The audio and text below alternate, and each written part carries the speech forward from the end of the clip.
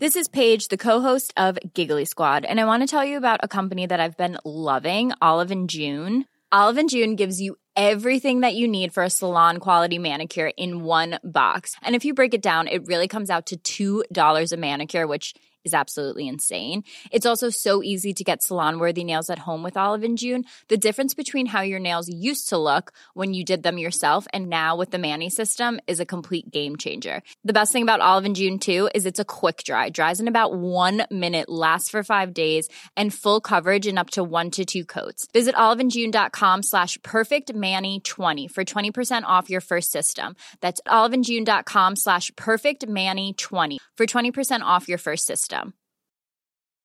Say hello to a new era of mental health care. Cerebral is here to help you achieve your mental wellness goals with professional therapy and medication management support. 100% online. You'll experience the all-new Cerebral Way, an innovative approach to mental wellness designed around you. You'll get a personalized treatment plan from a therapist, prescriber, or both in a safe and judgment-free space. Your Cerebral therapist or prescriber will outline a customized plan with clear milestones along the way, so you can get to feeling your best. With Cerebral, you're not alone in your mental health journey. We're here to empower you to live a fulfilling life. So take that first step towards a brighter future and sign up today at Cerebral.com/podcast and use code ACAST to get 15% off your first month. Offer only valid on monthly plans. Other exclusions may apply. Offer ends July 31st, 2024. See site for details. Across the UK, online, on DAB, and on your smart speaker. The Independent Republic of Mike Graham on Talk Radio. Good morning and welcome to the Independent Republic of Mike Graham right here on Talk Radio. It has been a momentous few days, and as we enter the third week of the lockdown in Britain, we anxiously await news on several fronts. Prime Minister Boris Johnson was admitted to hospital last night and has been given oxygen in an effort to beat the week-long temperature that he has been running. His partner, Carrie Symonds, has also been suffering with symptoms of the coronavirus, and we can only wish them both well. We'll be bringing you updates with Charlotte Ivers throughout the course of the morning. As soon as we hear anything, you will also know what's going on. Meanwhile, up in Scotland, the Chief Medical Officer, Catherine Calderwood, was forced to step down yesterday after being caught out ignoring her own public health advice and visiting her second home in Fife from Edinburgh with her entire family. Not once, but twice after the lockdown was established. First Minister Nicola Sturgeon's car crash press conference yesterday defending her now looks like very poor judgment indeed. We have asked Nicola Sturgeon to come on the show. It remains to be seen whether she will do so. Last night, Her Majesty the Queen united the entire country with pride and hope with her fantastic address to the nation. We'll be discussing that a little bit later on with Boris Johnson. There is so much to talk about today, but we also need to hear from you as well because, of course, you are the eyes and ears of the Independent Republic of Mike Graham. So here is the number, 0344 499 1000. There were still lots of people out and about on Saturday, not quite so many out and about on Sunday. There still seems to be a bit of a debate going on in the country about whether it's okay to go for a run, then why is it not okay to go for a picnic? Whether it's okay to walk the dog, but it's not okay to sunbathe. Matt Hancock is warning now that the government could ban outdoor exercising altogether. There are still those out there, though, who think his instructions to stay home don't apply to them. There are still others who think the lockdown is unnecessary. We'll be talking to newspaper columnist Peter Hitchens, who calls himself the only clear voice of opposition to government policy. We shall see why he thinks staying at home isn't the right thing to do. And we'll also be asking him, well, what would you do then? 0344 499 1000. We're going to Hungary later on to see what the government is doing there to stop the coronavirus from spreading, and they're being a little bit more draconian than we are. And we'll hear from the new Shadow Chancellor, Anneliese Dodds. Don't forget our homeschooling section at 12:30 as well, where we will be learning how to improve our memories, which is never a bad idea. And as ever, we will be live streaming the show as well. It'll be on YouTube very shortly. We're just having a couple of teething problems this morning, but do make sure you stay tuned to YouTube, to Facebook and to Twitter when you can watch us as well as listening to us. You're listening to me, Mike Graham, on the fastest growing radio station on the planet. It is, of course, Talk Radio. Mid-morning with Mike Graham. Talk Radio. Welcome back to the Independent Republic of Mike Graham. I'm delighted to say that we are now joined by the new Shadow Chancellor of the Exchequer, Anneliese Dodds, somebody who we've spoken to many times on this show. Anneliese, a very good morning to you and congratulations. Oh, good morning, and thank you very much. Did this come as a bit of a bolt from the blue? Because Keir Starmer obviously became the new leader on Saturday, and we didn't quite know what his team would look like. We know a lot more now. When did you get asked? Well, it was obviously after Keir had been elected as the leader of the party, and I was really delighted that he was elected as leader of Labour. And it's just such a privilege to have been asked to serve as Shadow Chancellor, and really thrilled by the prospect. But obviously, these are very, very difficult times to be assuming such a role, and really critical that we do everything we can to support people at this difficult time economically. Yes, it really is going to be a very busy time for all of us who are still working, particularly for you guys who are working with the government. Is it a new beginning for the Labour Party now under Keir Starmer as well? Well, I think it will be a new beginning in a lot of ways, and I think Keir set out his approach over the weekend and said, things do need to change within the Labour Party.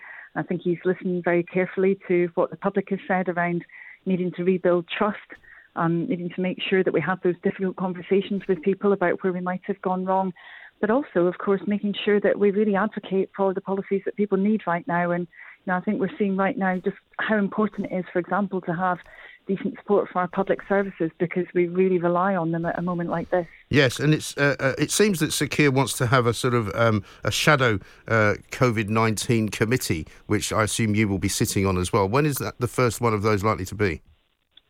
Yes, well, that's just being set up now, so we haven't sorted out the exact timing for it, but it's going to be coming up very quickly now, particularly now that all the other core positions are in place in the Labour Party leadership now. So hopefully we can be moving ahead with that as quickly as possible, because we need to make sure that we have a coordinated response to this national crisis. Yeah, absolutely right. And with Boris Johnson currently in hospital, it's difficult to know whether he's going to be the guy that is still running the place come the end of today and maybe even tomorrow. Is Keir talking to Dominic Raab as well, or how's cooperation going at the moment? Well, I think, first of all, Keir quite rightly, and, I would want to as well, Keir has focused on really making it clear that we wish the Prime Minister all the very best. I'm very sorry that he has ended up in this situation, and really hope that he makes a full recovery as quickly as possible. And, I'd want to wish his family well. Also, it's obviously a very difficult time for them, as for many families across the country. So I hope that he will be, back to normal as soon as possible. If that's not feasible, then obviously we would work with the government through other mechanisms. But really our priority this morning has been to just convey our best wishes, because that kind of situation obviously must be very difficult indeed for us. Yes, of course. And I also wanted to ask you about your kind of, as you now have a new shadow cabinet, will you need to formulate sort of new policies? Do you know as of yet precisely what your kind of approach is going to be to this pandemic? And is it going to be any different from the previous shadow cabinet, I guess? Well, certainly from the economic side, which I guess would be the area that I want to focus on, there are a number of critical issues that we've been pushing on over recent weeks, and we'd want to retain that focus. I mean, it's especially important that we do absolutely all we can to keep people in work. That's incredibly important. As soon as people fall out of their current jobs, that immediately creates obviously huge issues for them. If they go on to Social Security, then that's down to around about 10% of what their income is likely to have been previously. So enormous problems for them, enormous problems for the economy. We pushed for that salary support scheme. Obviously, it came forward from government, trade unions involved in that as well, and businesses. So we really need to make sure that that works, as well as the support for self-employment, for example, that government's put in place, and other forms of business support. So, we want to work constructively with government. Where there are problems, we will point them out. And I think particularly around Social Security, also the fact that many employers aren't using the so-called furloughing process to keep people in work. Where there are issues with that, we will point them out, because we just need to make sure that these schemes work. That's the absolute imperative right now, to try and maintain people's living standards as much as possible and keep as many people in employment as we can. And just a practical question, are you, I presume you're not all in London at the moment, so you're having to do a lot of things virtually. Are you also sort of juggling children and homeschooling and all of that? Yes, quite absolutely, yes. So I have two young children, and I have to say so. Compared to the situation of lots of families, I'm very, very lucky. I'm not a single parent, so I'm not having to do all the childcare myself, and also, we're lucky to live in an ex-council house where there's quite a lot of space. I really feel for families where they're in, quite cramped conditions or overcrowded conditions, and are having to try and potentially do some work maybe as well as doing the childcare. I think it must be such a challenge, and really pay tribute to them for keeping things together. And we can only hope that it won't be for too much longer, but of course we'll have to be guided by the medical evidence in that regard. Yes, of course. Anneliese Dodds, thanks very much indeed. Let's go back to the phones, because we've just heard, of course, as you heard from Dr. Rakiba San, Richard Bergen is no longer going to be part of the shadow cabinet, but we'll talk about that coming up a little bit later on. Let's talk to Margaret first up, though. She's in Hexham. Hello, Margaret. Hello there, Mike. How are you doing? I'm doing fine. How are you? Yeah, very well indeed. How's life up in that part of the world? Well, it's lovely. Sun's shining. Beautiful part of the world. Very lucky to live here. Yes, it is a gorgeous coastline up there as well, yes, isn't it? Northumberland, West County, it's got everything. It has, absolutely. Now, what do you want to tell me today? Well, over 100 years ago, we had the Spanish flu pandemic. Yes. And it was just after the First World War, and people were weak. There was no penicillin, and sadly, many people lost their lives. Yes. The National Health Service started in about 1948.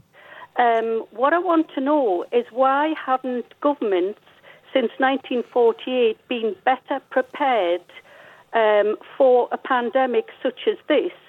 And we're always told to put money away for a rainy day. Why hasn't the government put billions away in savings when a pandemic comes along? Why have they been caught on the hop? And they're very reactive. Everything is reactive. Getting the ventilators, getting the new hospital built. It's all happening just now. Yes. There should have been massive decades and decades, the 50s, 60s, 70s, 80s, 90s. You think back Margaret Thatcher, Harold Wilson, James Callaghan, Tony Blair, Gordon Brown. Why haven't all these governments been prepared for a major pandemic like this? And thousands of people are going to lose their livelihoods. And will the government and the NHS be prepared for the millions of people who will be suffering now with clinical depression, anxiety disorders, panic attacks, OCD, and suicidal thoughts? I mean, being locked up for weeks on end is very challenging for most people. But if you already have existing mental health problems, it exacerbates the condition. And people losing their job, probably losing their home, there will be more divorces. I mean, the outcome of the shutdown will be enormous. I've got sons, grown-up sons, nephews, nieces.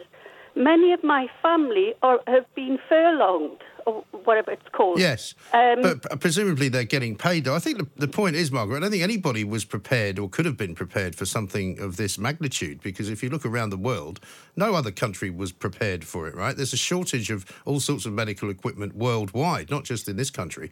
And I take your point. There was apparently a pandemic exercise that they ran back in 2016, which we heard from Dr. Philip Lee about. Because, I mean, the thing is, you know as well as I do, Margaret, if in government somebody goes to the Chancellor, in this case it would have been Philip Hammond, to say we need to spend £500 million on ventilators for something that hasn't happened yet, he'd have just turned them down and said, no way.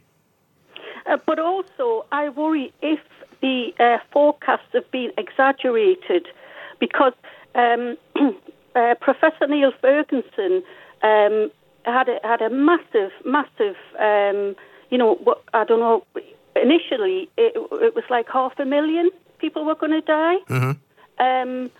And what if the outcome, I know every death is a tragedy, but what if the outcome is something like 6,000? Well, they have rejigged that, haven't they? They've now said it's probably more like 20,000.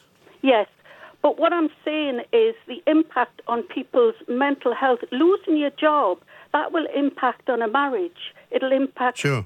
Also, there'll be a lot of parents who have mental health problems and they're having to homeschool their children. I mean, the parents need help. What's being done to help people who have serious health conditions to educate their children, to keep their children occupied. And also, people who don't have a big back garden, they're stuck in a flat, like in a box, for weeks and weeks on end. Well, they're not stuck in a box for weeks and weeks on end. They can go out, Margaret. Listen, it's a great call. I'm glad you've made it, but we've got to run because we've got the news to do.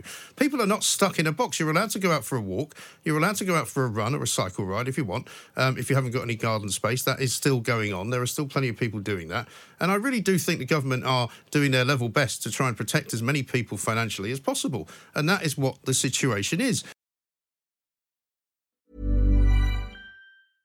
Hey, I'm Ryan Reynolds. At Mint Mobile, we like to do the opposite of what Big Wireless does. They charge you a lot, we charge you a little. So naturally, when they announced they'd be raising their prices due to inflation, we decided to deflate our prices due to not hating you. That's right. We're cutting the price of Mint Unlimited from $30 a month to just $15 a month. Give it a try at mintmobile.com/switch. $45 up front for 3 months plus taxes and fees. Promo rate for new customers for limited time. Unlimited more than 40 gigabytes per month. Slows full terms at mintmobile.com.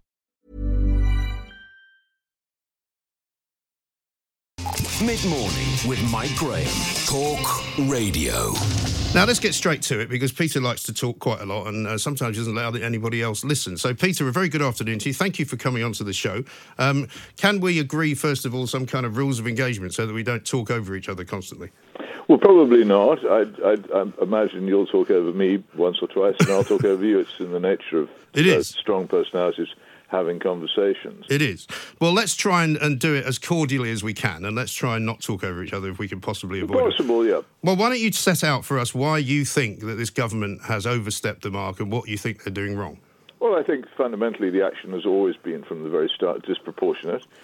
It's been based on advice which the government has chosen to take, which is not the only advice it could have taken. I think that the government has gravely underestimated several things. It's gravely underestimated the damage that it is doing to personal liberty. It's gravely underestimating, and this is hugely important, but I put it second because people always accuse me of worrying more about money than about lives, a point I'll come to in a moment. They've gravely underestimated the extraordinary damage which shutting down the economy of an advanced nation can do and is doing, and is, as we speak, doing to the lives and livelihoods of increasing numbers of people who are losing jobs, losing businesses, suffering wage cuts, and will in future suffer enormous tax rises and cuts in their standard of living for many years to come. So I think in general it's a mistaken, disproportionate reaction to a problem which I think has almost certainly been overstated in any case, and also misstated. Yeah, I mean, I certainly share your views about Mr. Niall Ferguson from the Imperial College, who's made bad mistakes before in the past about estimations of things during other crises, But let me just finish this. But as far as, let's start with personal liberty. I don't consider it to be an infringement of my personal liberty to be asked to only go out if you absolutely have to only go jogging or walking, to not go out and have a picnic if you don't want to have one, and to be able to go to the shops to buy the things that you need. I really don't think that's much of a massive problem. Well, there is a fundamental point here. England has had a unique form of law and liberty for many centuries, and it's based on this fundamental principle. Everything is legal unless it's specifically prohibited by a law agreed by a free parliament. And this isn't really the case here. There is no real law which backs up what's being done. There is also, how should I put it, something servile in being told by the government and by the police when you can leave your home. And I think anybody who doesn't fundamentally bridle at being told that the police can decide when you're entitled to leave your home or not has actually got something wrong with them. Yeah, but that's not really what's happening, is it? Brought up as I was. Yeah, but Peter, as a free British person. Yeah, but Peter, that's not really. It finds that repellent and wrong. All right. Well, all right. Now, can you stop for a second so I can respond? You're interrupting me, but sure, I'll stop. Well, please. I mean, you're going to have plenty of time. This is not Good Morning Britain. I can never count on that. Well, you can count on it here. Here's the thing. It's not that the police are telling you when you can go out and when you can't go out. They're trusting most people to know what to do, because the whole point of this exercise is not to restrict your liberty. It is to ensure that the NHS does not become overrun. And as far as I can see, that appears to be working. Well, there are 2 points there. I think the police have greatly moderated their behaviour since the very important intervention of Lord Sumption, the former Supreme Court judge, last week, who quite rightly rebuked the police for being officious and unnecessarily restrictive. There are also certain points of logic here, which I think people do need to examine. One has to ask, for instance, just looking at the regulations which have been set forth, why is it that small construction firms can't operate whereas big ones can? Why is it that supermarkets can open when covered markets can't and garden centres can't? And all kinds of other illogicalities. And the other thing is exactly why it should be that any government minister, such as Michael Gove, could stand up and say, well, I think maybe an hour of exercise is enough, or for a lot of people an hour of exercise is not enough. There's then the other fundamental question that really does need to be examined. First of all, is this action effective? Is there any evidence whatsoever that it is effective? And the answer is no. If you look at all the countries which have experienced COVID-19 outbreaks, from China to South Korea to Hong Kong to Singapore to the United States to Latin America to the Netherlands, to France, Spain, Italy, Sweden, Norway and Denmark, you will not find a pattern which suggests that shutting down the economy and restricting personal freedom actually reduces any deaths at all. What's very interesting about looking at all these countries is that none of them show any real consistent pattern between the action taken by government and what happened next. Indeed, people praised Hong Kong and Singapore for their rapid actions, and in both cases, after they took their actions, the coronavirus instances decreased. Yeah. But I think you're... Hang on, this is a vitally important All right, point. well, hurry up then, because otherwise we'll run out of time. Hurry up. If you'll forgive me, the important points can't necessarily be hurried. No, but this is a conversation. It is not a monologue, Peter. And I now have to start it again. Although Hong Kong and Singapore were both praised for their effective actions, which had very similar results, they were different actions. Okay. So well, can you let me answer it now? What you cannot do here is either on the basis of correlation or on the basis of causation, say that these actions will actually reduce the number of deaths. Yes, but you see, you've got it completely wrong here, Peter, because the actions which are being taken in this country are not about reducing deaths. They are about reducing a rush of people going into hospitals, which would create more deaths, right? So if you have not... Hang on a second. No, you can't start interrupting me after 2 seconds. I thought you finished, sorry. Yeah, let me finish, and you will be able to come back to me. The point about the policy that the government is currently pursuing is because of the fact that they can't have a rush of people, patients who need to be given ventilators, who need to be given equipment, of which there is a world shortage, by the way. All right? That's what they're trying to prevent. They know that these people will probably die. They know that probably, as you've said many times in some of your articles, that there are more people who will die anyway of various other things and who would die otherwise. But the point is it's the rush that they're trying to prevent rather than the deaths. And I think in that, the evidence that it's working is in that there is no rush. Well, not exactly, no. There is no evidence at all of any connection between this policy and that happening. Well, it is happening, though. It's what the government say they're doing. It's not you can accept what the government tells you if you like, but all my long training as a journalist is based on the good old Otto von Bismarck slogan, never believe anything until it's been officially denied. Yes. I don't necessarily believe what the government says. I don't necessarily believe that they know what they're doing. Neither do I. But then I wouldn't listen. But hang on, Peter. That does not qualify you as an expert in anything. It's all very well to be, a critical person. It's all very well to be cynical about the government. However, this is, I think you would agree with me, at least on this, a very unprecedented situation. No, I wouldn't agree it's unprecedented. Really? If you go back over recent years in several European countries, you'll find influenza outbreaks of similar or greater size, which were barely covered. That's not true. Well, it is true. No, it isn't. I mean, do you know how many people died of influenza That's in England? not the point. In England alone. I know 17,000 people die of influenza quite regularly in this country on an annual basis. How many died in the season of 2014, 2015? But I have never had to... This is in England alone, 28,330. Yeah, okay. It's not in size. This event is quite comparable to a major influenza outbreak, and in many countries in Europe, including this, there have been such recent outbreaks. So in size, it's not. Obviously, someone is now going to say, it's possibly you, that I've said that coronavirus and flu are the same. Well, I've never said that. I've never said that. Listen, Peter, you are not the all-time master. You're not the all-time... Excuse me, wait a second. You are not the all-time master of everything that you survey. You spent most of the morning tweeting some guy in Peru complaining that he hasn't put you on his radio show. Did I? Yes. That's why people kept saying. The other thing is you don't follow it. You don't follow anybody on Twitter, Peter. So that's why you don't get notifications. This is wasting time. My point is in response to your point about experts. Now, as far as I know, Mike, you're not an expert either. No, I don't pretend to be. Exactly, nor do I. And you do. You're telling us the government is getting it wrong. I repeatedly say over and over again, I am no expert, but the people that I quote are experts. And here are some of the people who I quote.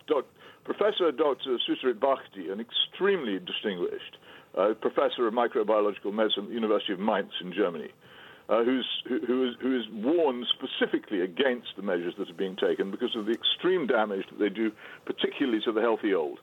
And he's actually now put this warning in the form of an open letter to Frau Angela Merkel, the Chancellor of Germany, because he thinks the policy is so wrong.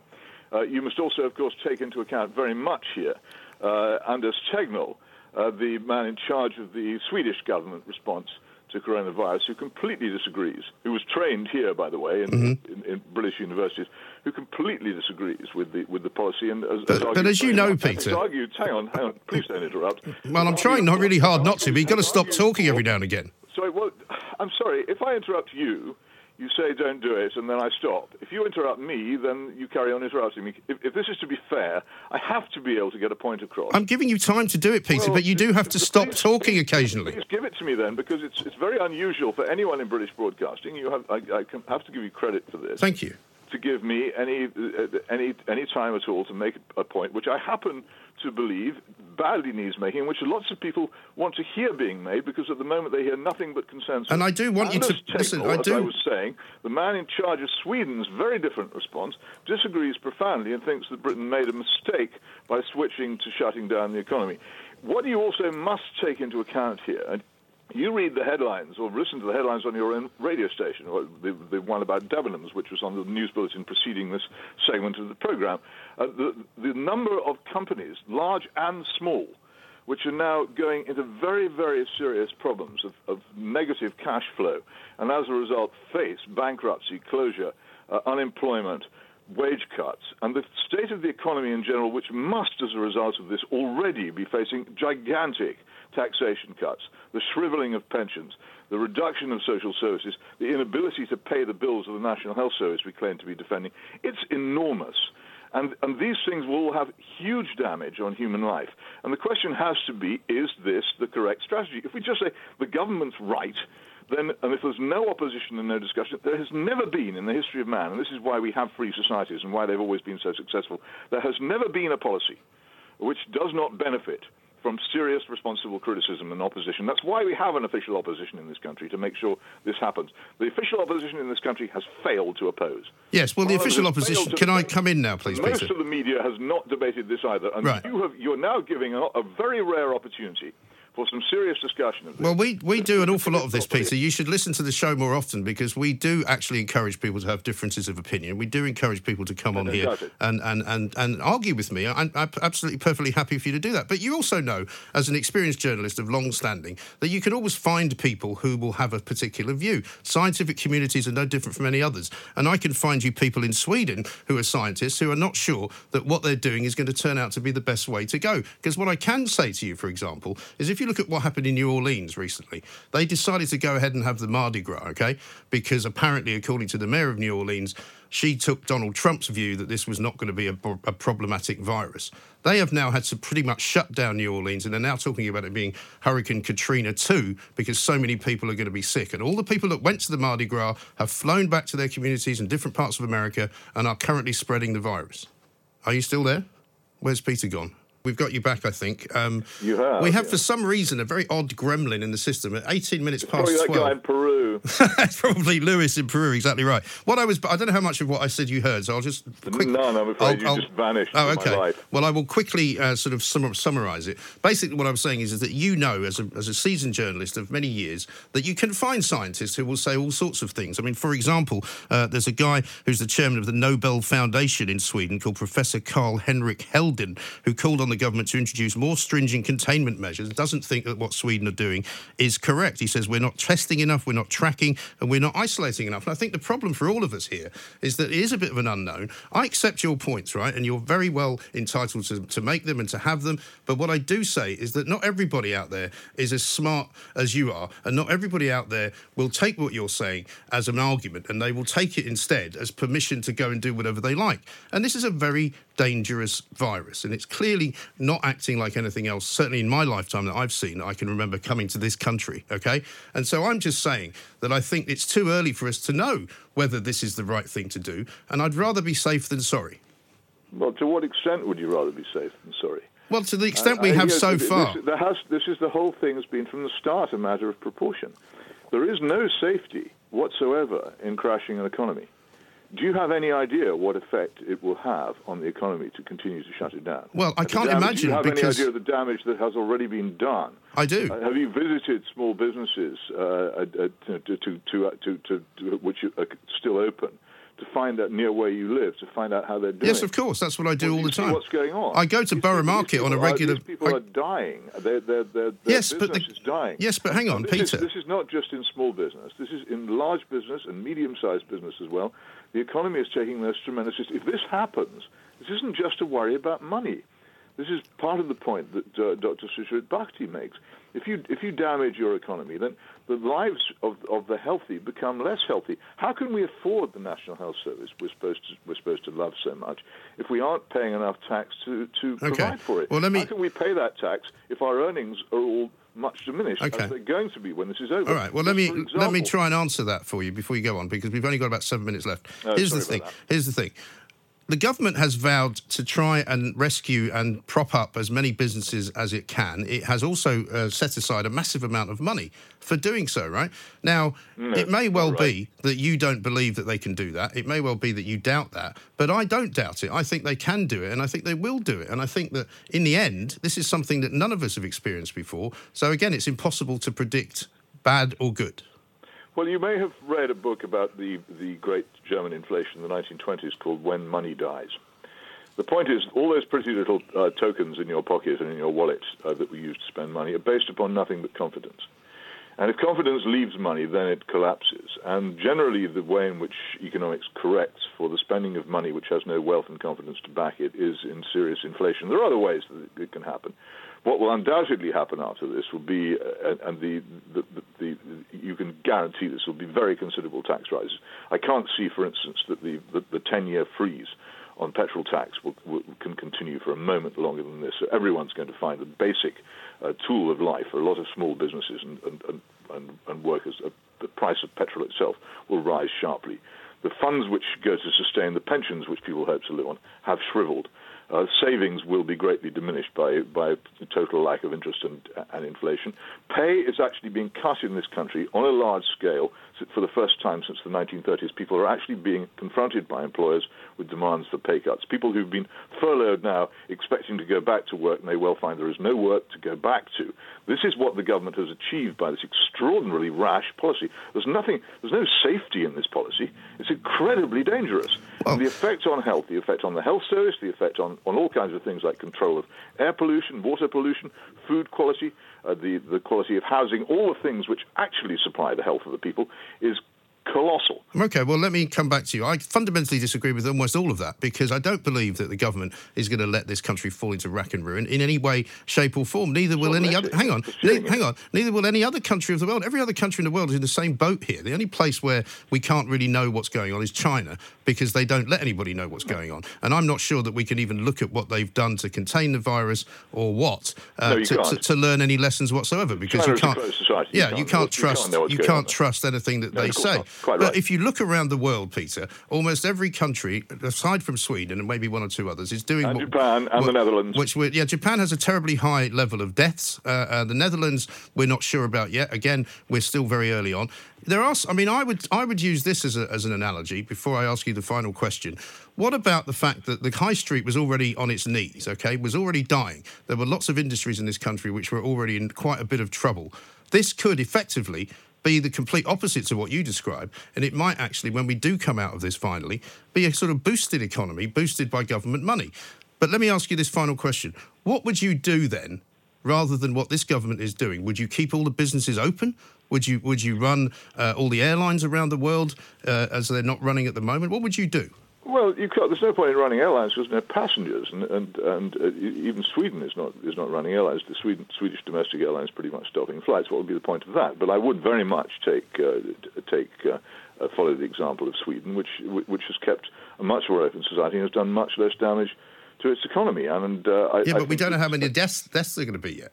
Well, we don't know how many deaths are going to be. We don't know if there's any connection. I keep saying this. We don't know if there's any connection whatsoever between the policy we're following and the number of deaths. And here's another thing which we haven't even discussed. The point made by Professor John Lee in The Spectator of last week about the distinction between deaths from COVID and deaths with COVID. Mm-hmm. Large numbers of people are dying, and they're being classified as COVID deaths, but they didn't die of COVID, they died with it. And you notice actually in many reports the newspapers are very careful to use the word after contracting COVID rather than because of, because we all know the great fallacy, post hoc ergo propter hoc, saying because A happened after, B happened after A, B happened because of A. It's not necessarily so. We're working ourselves into a great panic and being, it seems to me, both irrational and rash. And if you think, as I say, that crashing an economy is a safe policy, then I'm absolutely amazed. Okay. And we are doing this, and we're pretending we're being safe. This cannot last. This policy is already causing grave concern within the government, as you must know. Yes. At the highest level, the cabinet are but suddenly it won't realizing last, though. what It's it not is that going to they've last. done because they didn't give proper consideration to what it was when they decided to do it, and they were panicked by the Imperial College figures, which, as you and I know, the Imperial College is not the oracle of wisdom in this matter, and there are other people with other views who could have been listened to and weren't. There certainly are. Peter, listen, I want to thank you for coming on. We may have to do this again because there's obviously more to discuss, okay?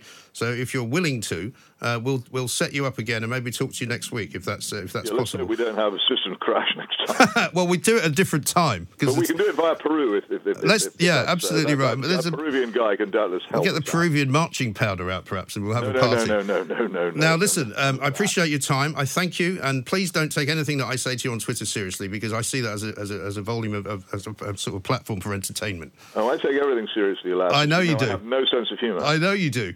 But listen, thank you so much, Peter. We'll talk again. Peter Hitchens there with his views of the world. I don't agree with them, but listen, here's the thing. If you can't have a reasoned and honest and open debate with people, then it is the end of the world. It's not actually worth living in. I think I won. You can decide for yourselves. You can tell me whether you think I won or whether you think he's right. I don't think he is right. I don't think he's got any answers. Mid-morning with Mike Graham. Talk Radio. The Independent Republic of Mike Graham on Talk Radio. Welcome back to the Independent Republic of Mike Graham right here on Talk Radio. We are, of course, live streaming on YouTube, on Facebook and on Twitter. And if you miss any of the show, you can always watch it back on any of those platforms. Plus, there's a podcast that goes out every single day. And coming up tomorrow, we will be recording Plank of the Week, which is going to be great fun. Emily Carver is going to be joining us for that as well. And lots of more people to talk to between now and the end of this show. Right now, though, it's time for the homeschooling section, one of my favourite parts of the show, which is rapidly becoming more and more popular. We are actually putting out the clips as we do them over a period of time. So we've got basically 2 weeks worth now of things that you can help your children to learn while they're at home and off school. Technically speaking, it's, I suppose, Easter holidays now, but we're still going to do it. And today, we're going to talk about your memory with Catherine Loveday, who's a neuropsychologist from the University of Westminster. Catherine, a very good morning to you. Good morning. Thank you very much for joining us. Now, I never thought I would be talking about this actually as a homeschooling subject, but we are, if nothing else, very interested in broadening our horizons. So tell us, first of all, about the memories that we have and what memory is.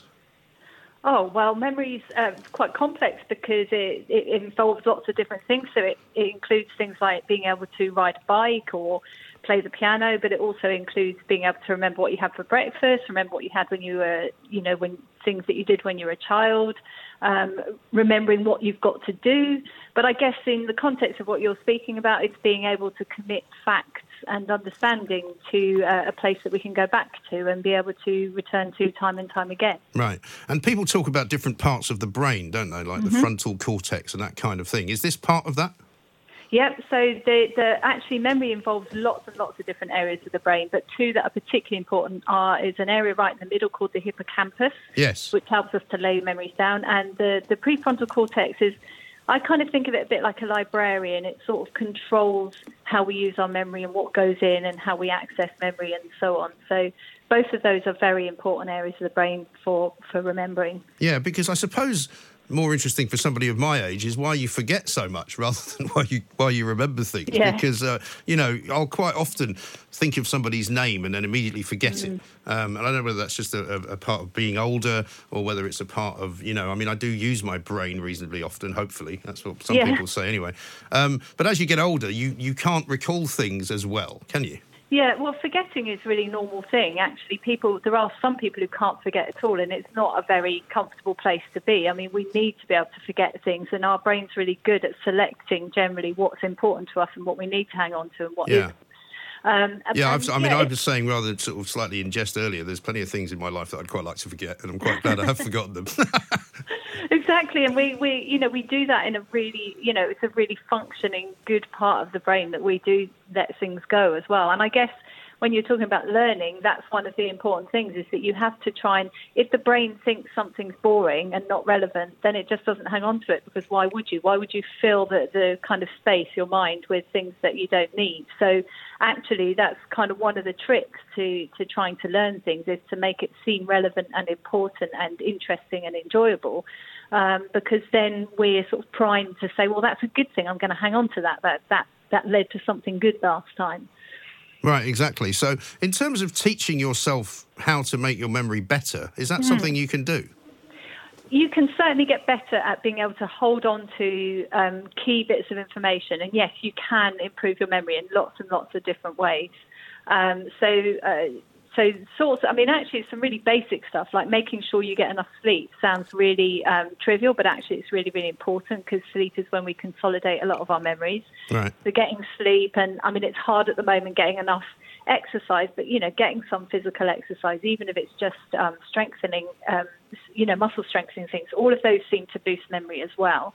But then I guess it's about learning in a way that makes us feel that there is a reward at the end of it. So setting goals that are realistic. So if you set a goal that's too demanding, then people they kind of zone out, and they can't be bothered anymore because they feel like they're never going to achieve it. And likewise, if you make it too easy, then we just get bored. Right. So we have to find that real kind of Goldilocks moment of something being challenging enough to sort of push us, but not so hard that we give up. Right, because obviously they're not actually doing their exams this year, but I've got a 15-year-old who was boning up on his GCSEs, which he's now not going to be doing, and I wonder whether there's anything you could say to him as to how to expand his memory in terms of when you're revising for an exam, which I was never particularly good at, I must say. Is there any trick to sort of kind of somehow reading something and remembering it better? Yeah, there are lots of tricks, actually. It's interesting because my son's in the same position, and I think it's very difficult for people who had got to that point and and now have got no outlet for that learning that they've done. So I think it's really important for those people to find some way of doing something else with that knowledge, or some feeling that they've kind of come to the end of the journey. But if you are learning for exams and things, then actually very, very simply, the more we do something, the more likely we are to remember it. So if you think about the way that I often describe it is, if you walk through a big grassy field, the first time you walk through, it's really hard work. But if you keep walking through, you gradually make a path that becomes really, really well worn. And that's kind of what happens in the brain, is that we make connections, and those connections get stronger and stronger the more we exercise them. And so simply repetition helps, but that repetition seems to, those pathways are made stronger when there are greater rewards at the end of it, or when going back to what I was saying earlier, when something is more fun, or where it feels like you've got something out of it, right, then those connections become strengthened much more easily. And another thing is not repeating things too often. So, you almost need to forget it again and then learn it again and then forget it and learn it. So you want to try and have gaps in between the learning episodes. So you learn something, then leave it for a bit and then come back to it, and then leave it for slightly longer and come back to it, and then leave it for even longer and come back to it. I found, for example, something that they don't do so much now as they used to is learning by rote stuff, like the times tables and all of that. I still know those in my head, right? No matter what anybody asks me in terms of anything up to 12 times 12. I just immediately know the answer. It's not. I don't even have to think about it. And I think that's a function of repetition, I suppose. But I also find, for my own purposes, obviously, I have to have quite a lot of information in my head at any one time. If I write something down, I find I can remember it a lot easier than if I've just read it. Yeah, no, that's absolutely true. So going back to the rote learning, one of the interesting things about rote learning is that it has a rhythm. And that's why we learn things better if we do them rhythmically or if we sort of attach them to music or something, because we seem to learn things better when they have a rhythm like that. Right. And they become almost earworms. They get stuck. We go round and round them in our head. But you're also right that if we kind of go the other way with it and try to kind of write things down or engage with them in some way, then that's also really, really important. So writing things down, it's like if you write a shopping list, you're more likely to remember the shopping list when you get to, even if you didn't take it with you. Right. What about when you come out of the house and you forget something? What's that about? That's a different type of memory. So that's what we would call prospective memory. So that's like remembering to post a letter or hand your coursework in if you're a student, or, turn the gas off. It's kind of remembering to do something, and that involves slightly different areas of the brain. It's slightly more dependent on the frontal lobes again. But actually, that is mostly just distraction. It's just mostly attention. So that's another big factor in memory, is just actually, being present and attending to what you're doing. So you can do a whole trip somewhere, can't you? You can walk to work or you can walk to the shops and you almost can't remember even having done it because we've not been paying any attention. We've been in our own world. Especially if it's something you do quite often and quite regularly. If you do, you take the same route every single day, you kind of go, did I do that? Did I not? I can't remember, And again, that's a really great function of the brain, is that we can go into autopilot. So autopilot is incredibly useful, and that's another part of our memory system that we never even think about, is that sort of automatic, unconscious memory that we do without even thinking about it. And it's really efficient, but if you're doing it that way, then you're not so likely to remember it consciously. Okay. And in terms of, say, for example, trauma or grief or just broken hearts and that kind of thing, I mean, do people remember that with a different part of the brain as well? Because there are people I know who sort of don't want to forget that stuff, even though it's painful, because somehow they think it defines them. Other people who would quite happily move on. I know that's a very slightly different sort of place we're going here, but what do you reckon? No, there's a word for that. We call them redemption memories, and they are, for a lot of people, they offer the light and shade. And if you can't remember the bad stuff, then you don't necessarily notice the good stuff in quite the same way. So that contrast is really helpful, and the sense of having come out the other side of things, so having achieved something and managed to come out the other side and do okay. So those things are actually quite important for people to be able to at least refer back to, even if they don't want to be thinking about them all the time. So we do remember traumatic memories, and we find that, when we look at people's important memories over their life, those are significant to them. They do, as you say, make us who we are. I think so. Well, that's been fascinating. I really, really enjoyed that. Thank you very much indeed. Catherine Loveday, neuropsychologist from the University of Westminster. Talk Radio. Across the UK, online, on DAB and on your smart speaker. The Independent Republic of Mike Graham on Talk Radio. If you enjoyed that, be sure to catch the whole show 10 till 1, Monday to Friday on Talk Radio via DAB, online or via the Talk Radio app. And if you have an opinion on the stories we cover, we'd love to hear from you. Call us on 0344 499 1000 or tweet at Talk Radio during the show to have your say. Mid-morning with Mike Graham. Talk Radio.